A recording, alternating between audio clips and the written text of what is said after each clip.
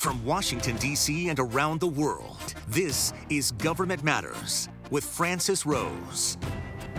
Thanks for watching Government Matters, the only show covering the latest news, trends, and topics that matter to the business of government. I'm your host, Francis Rose.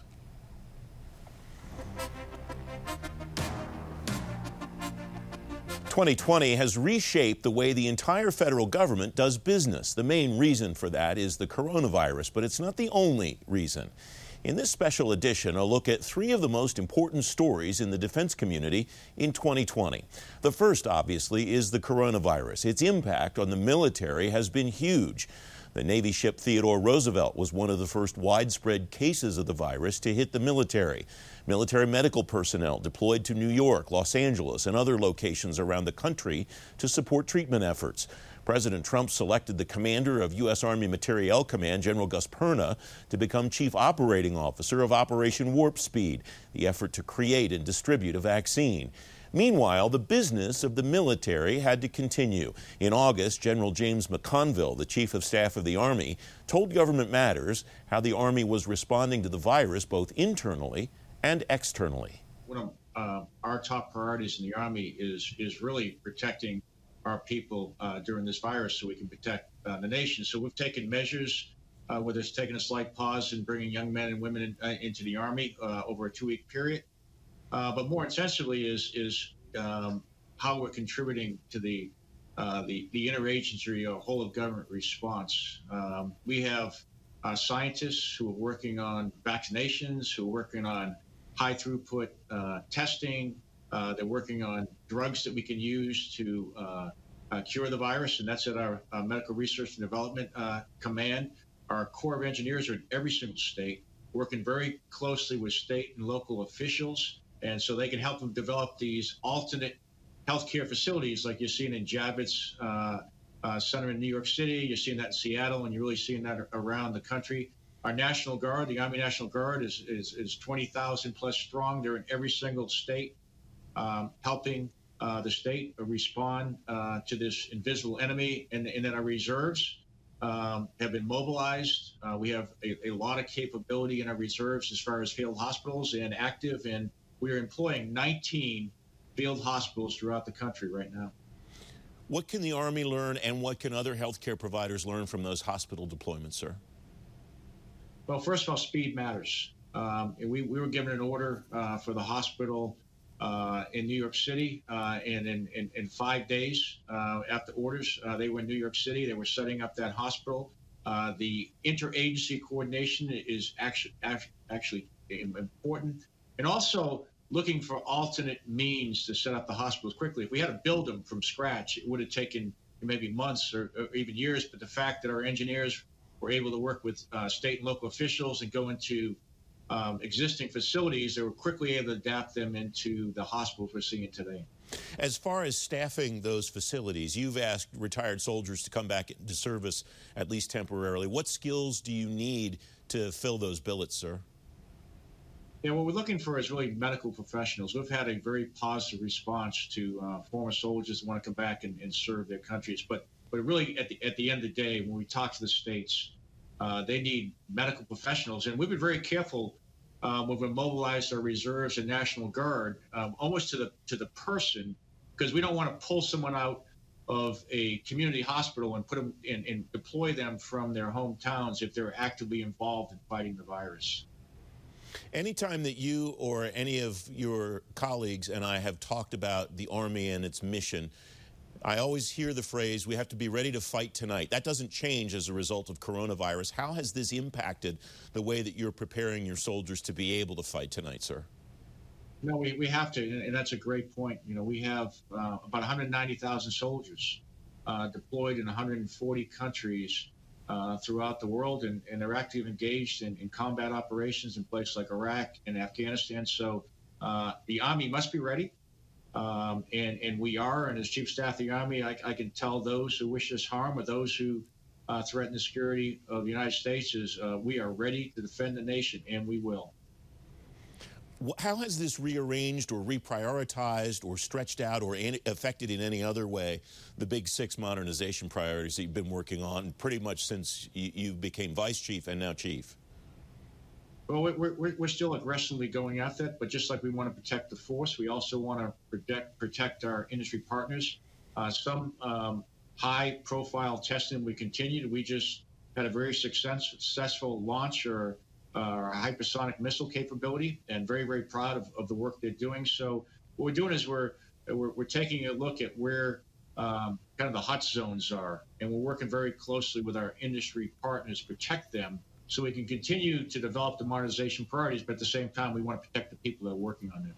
You're obviously not going out and seeing the men and women in uniform that you command during this time, but you're communicating with them, I'm sure, through the ways, for example, the way we're communicating today. What's the message that you're sending to them as you're communicating with them now, General McConville? Well, I still think we are going out. I was in New York City. I've been to Javits Center to visit the troops there. I've been out to Washington State to visit the troops there. I think as leaders, we have responsibility to go to places where our troops are going, or I wouldn't send them. We are certainly putting the measures in place when we go to visit, all the proper measures as far as six feet separation and making sure that we protect them and protect ourselves. But the message I would tell the Army or the troops, and really the American people, I'm just really proud of them all. Every single person has a share of the task in defeating this virus. It could be from washing your hands. It could be from proper social distancing, which I believe strongly in. You know, if you're not mission essential, stay home and shelter in place so you're minimizing exposure. But really for all the professionals that we have, I think the real heroes of this fight, they're going to be the doctors, the nurses, the scientists, and the medical professionals that are on the front line to defeat this virus, and they will. Up next, Joint All-Domain Command and Control took a big leap forward this year. Straight ahead on Government Matters, the story of forces working together like never before and the path ahead for JADC2. You're watching WJLA 24/7 News.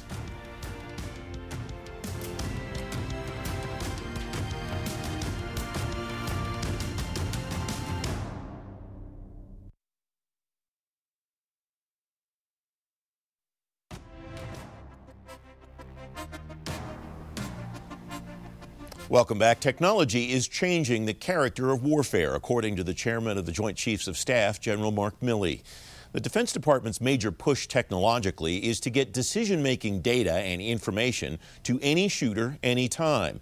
That effort is named Joint All-Domain Command and Control. It comes out of the Air Force's Advanced Battle Management System. This year, the Army formalized its collaboration in JADC2 through a Memorandum of Understanding. Both Army Chief General James McConville and Air Force Chief General C.Q. Brown signed. Signs point to the Navy getting on board in 2021. In November, I asked former Secretary of the Air Force Deborah Lee James if starting that collaboration is as simple as a similar Memorandum of Understanding between the Air Force and the Navy. Well, nothing is ever quite that simple, Francis. So for one thing, I do think it would be important to get something in writing from the Chief of Naval Operations in collaboration with the Air Force and even with the Army. General Milley, of course, has designated this as a major effort and put the Air Force in charge of it. But the Pentagon is driven by paper, and so to have that MOU, I think, would help, particularly as you start working at lower levels and they start questioning, well, are my senior leaders really behind this effort or not? So that paper is important. And I think then if we get that, and if the Navy is prepared to commit some time and some resources, that is when they can, in a more fulsome way, start participating in some of these on-ramp demonstration experimentation programs where the Army and the Air Force have been collaborating fairly well thus far. Each of the organizations, each of the branches has had its own effort in this area going for a while. And as you say, General Milley has decided Advanced Battle Management System in the Air Force is going to be where all of these systems come together. What will that look like ultimately? What still is to happen between now and then before we get to what General McConville talked about on this program a couple of weeks ago and others have said, you know, all shooters having access to all information? Right. Well, it is a big effort, and it's easier to talk about it than it is to actually demonstrate it and do it and make it work consistently.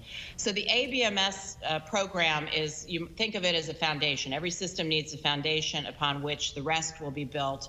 And the ABMS system will be, in effect, a military Internet of Things, which then presumably some of the technologies and the capabilities and the C2 systems that each of the military services have worked on for years can then be plugged into. But the key is that it has to all work together in a seamless way. And to get from here to there, you can't swallow the ocean all in one gulp. You have to do these demonstration programs and take it step by step. So that is currently what the team is working on over at the Pentagon. I forgive you if you're biased toward the Air Force and the work that they've done on ABMS, but why is that the right place for, why is the Air Force the right place to be kind of overseeing this framework that the other services are coming into? Well, I would say, first of all, that command and control in general has been one of the core missions of the Air Force since the Air Force separated from the Army in the year 1947. So it's kind of in the DNA of the Air Force. It is what the Air Force has done for many, many years. So that's point one. Point two is I give great credit to General Goldfein and subsequently to General Brown. So Goldfein originally had this vision. He proselytized. He was like an evangelist across the department, convincing others, and he put his money, our money, the Air Force money, where his mouth was, to say we will commit resources, we will commit the time and energy and leadership to make this happen. No one else had stepped up in such a way to build that foundation. And again, the foundation is step one. One of the things that is striking to me is you talking about General Goldfein, and you're right. He was an advocate for this when people thought this was a pie-in-the-sky idea. It's now coming to fruition, and it strikes me that because of the time that has been devoted to this, this is not something that's likely to disappear as a result of changes of administration. Obviously, it's not going anywhere as a result of changes in the Chief of Staff at the Air Force. This is something that for organizations, as you mentioned at the lower levels, that wonder, is the command of this branch committed to this? Everybody's committed to this, it appears. I mean, I would certainly say so. That's correct. I don't think this is going to go away with a change of administration. I think this is here to stay because there is recognition that in the information age and in a complex world in which our potential adversaries have watched us operate for 25 years, they've largely got us figured out, and they have developed ways to interfere with us across the military services as well as across all domains. So how do we counter that? And one of the ways that we think we can counter that is to harness the value of a common operating picture and this joint command and control system, which would give us speed for decision making. It would allow decision makers to figure out how to attack an adversary, do it fast, and wreak confusion. So if the enemy doesn't know where you're coming from and then boom, you hit them before they even know it's coming, that's a tremendous advantage. So I do think the system will be here to stay. We just have a couple of minutes left, Madam Secretary. I spoke to a Navy leader not too long ago, and unprovoked said, what is your top priority regarding data and the exchange of information? And he said to me, JADC2, named it without me giving him any prompting. Do you take heart in that maybe some of the hesitations the Navy's had in the past might be going away finally? Well, I do take heart in that. And I think if, Admiral Gilday was that clear about it, then surely it won't be that difficult to get the MOU written. And again, not to make that the be all and end all. And I certainly believe Admiral Gilday's words. But when you filter 10 levels down within the Navy, not everybody gets the message. So if there's a piece of paper to prove that Admiral Gilday is willing to go with this, willing to commit resources, willing to participate in these experimentations, and very importantly, willing to amend or change in some way the Navy's command and control system to compromise for the sake of the joint system, that goes a long way. Up next, two more of the biggest stories in defense this year. Straight ahead on Government Matters, a recap of some of the most important stories of an unprecedented year. Don't forget, if you miss an episode of Government Matters, it's on our website, govmatters.tv. Be right back.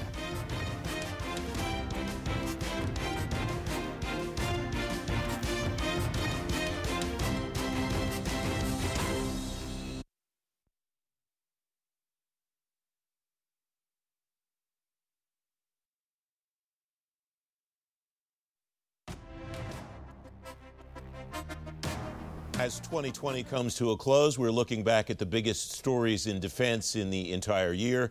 I welcome Oriana Pawlyk, air warfare reporter for military.com, and Sara Sirota, associate editor for Inside the Air Force. They've made their choices for the most important stories of the year. Oriana, I begin with you. The first story you chose was diversity in the Air Force. A lot included in that throughout this year, hasn't there been? Yes, absolutely. I mean, we've had the historic nomination and confirmation of General Charles Q. Brown, who is the first Black service chief in the Air Force's history, and not just the Air Force's history, but the military's history overall. And, you know, that aside, in this year alone, I mean, General Brown was one of the first members of the Air Force, along with some of his counterparts, to really lead the service in a really frank discussion about the what had happened in Minneapolis with the death of George Floyd. And arguably, the service stepped out ahead of its counterparts when wanting to have airmen talk about how they felt about this, how this affected their service, and what it means to be a Black airman in the Air Force.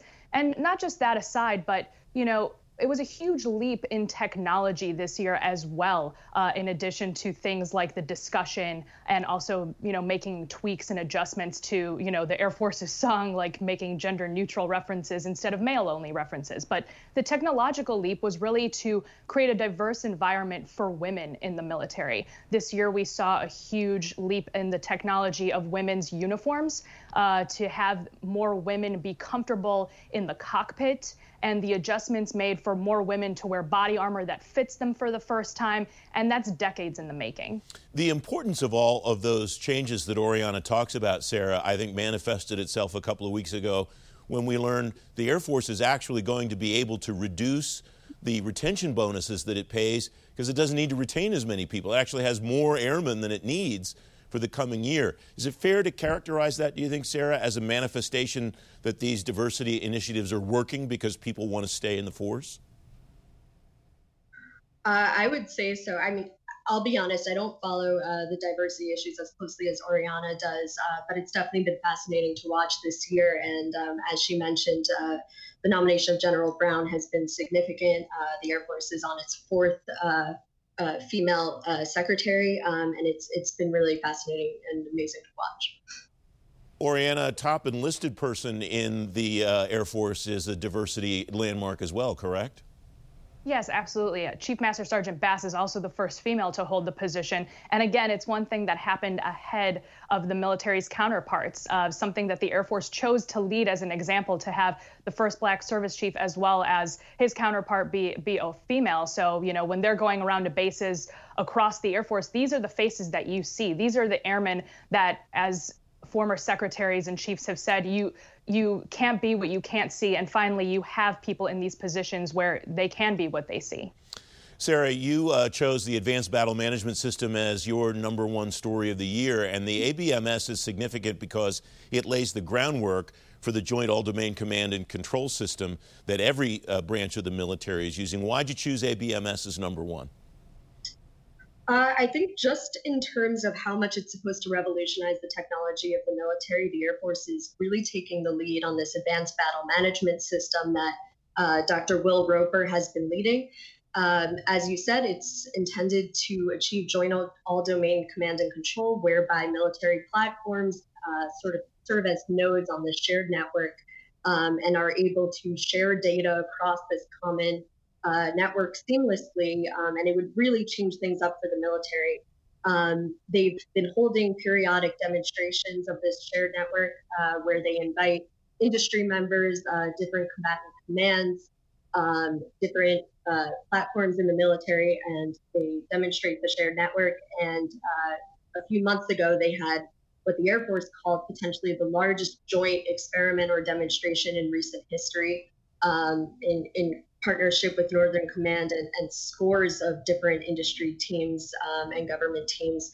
It's been really fascinating to watch this year, especially the debates on Capitol Hill about the Advanced Battle Management System. There's been some skepticism from lawmakers about the non-traditional way the Air Force is doing this program. Instead of sort of laying out basic requirements from the get-go like they would with your traditional programs, they are sort of taking a DevSecOps-like approach to software development in the way that they handle this. The Government Accountability Office has been fairly skeptical that there would be unnecessary costs and schedule delays. But Dr. Roper and the Air Force leadership has really been pushing ahead with this and championing it. So yeah, it's been a huge story this year for me to follow. Given that this is so closely attached to Dr. Roper's name and that he will not be in office January 20th at noon, is it reasonable to assume that the memorandum of understanding with General Brown and General McConville regarding the Army and statements the Navy has made recently that it is signing on to JADC2, is that enough for this to expect to continue into the Biden administration, Sarah? Yeah, so this is something I've spoken with some industry partners about. They feel that the need for JADC2 and ABMS is so ingrained in the culture of the military that it will continue regardless of who replaces Dr. Roper if he leaves in January. And with the incoming Biden administration, the names that are floated around to take over the leadership of the Defense Department are people that industry members and members of the Air Force who I speak to are very confident would continue with this mission. So I think that it'll keep going forward from what I can tell. Sara Sirota, Oriana Pawlyk, thanks very much for joining me. Thank you. Thank you. I'm Sharisse Hanner. Government Matters is always one click away whenever you want to get the latest in the business of government. Like us on Facebook, subscribe on YouTube, follow us on Twitter, and connect with us on LinkedIn. While you're on the go, tune into the Government Matters podcast on SoundCloud, Apple Podcasts, Google Podcasts, Spotify, and TuneIn.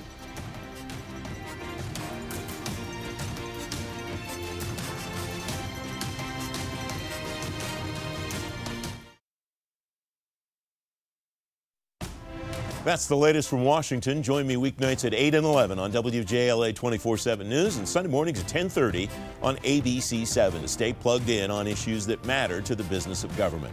Thanks for watching. I'm Francis Rose. Thanks for listening. Our daily program is produced by Sharisse Hanner and Ashley Gallagher. Christy Marriott leads our technical crew. Our web editor is Beatrix Haddon.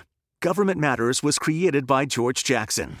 Visit govmatters.tv for articles, videos, and more, including our first feature-length documentary, The Dawn of Generation AI. Government Matters is recorded at WJLA-TV in Washington, D.C. Copyright Sinclair Broadcast Group.